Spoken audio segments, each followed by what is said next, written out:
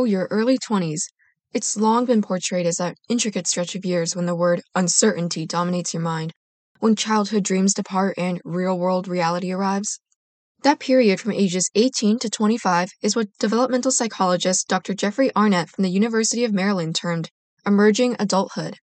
In a landmark 2000 paper, he wrote that emerging adulthood is a time of possibility, when the future is still undecided and when exploration will reach its lifelong peak. The brain takes around 25 years to fully develop. Dr. Eva Telzer, a developmental psychologist from UNC Chapel Hill, says that the adolescent brain has earned a reputation as broken, immature, or problematic. But according to Dr. Telzer, the developing brain is flexible and actually promotes many beneficial aspects of growing up, like positive peer influence and behaviors. Think joining a social movement or even wearing seatbelts.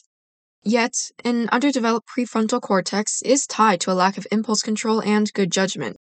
Teenagers are more likely to think with their amygdala, which is tied to emotion and memory.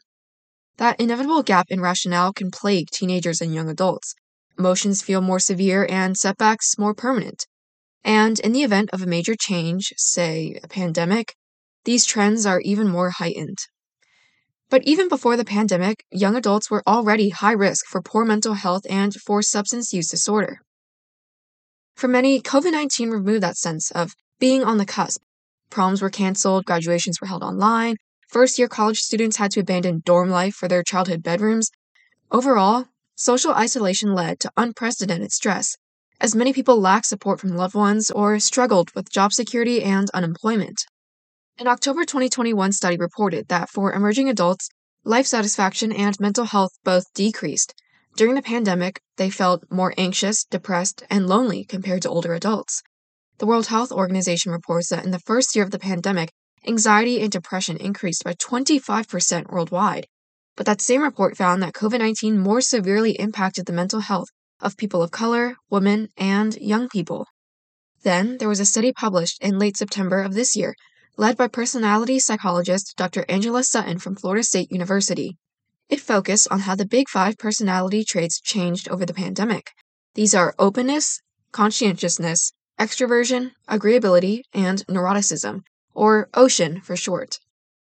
The results showed that compared to pre-pandemic levels, younger adults measured in 2021 to 2022 displayed what the researchers called disrupted maturity. For context, a 2003 study found that as we age, neuroticism, extroversion, and openness tend to decrease, while agreeableness and conscientiousness increase. But the participants in the 2022 study showed opposite trends. They became less conscientious and less agreeable, but more neurotic. This may not be surprising, considering many people's life trajectories changed during the pandemic, with things like taking a year off school, getting a job to support family finances, and caring for family members. Scores of people aged 18 to 29 moved back in with their parents.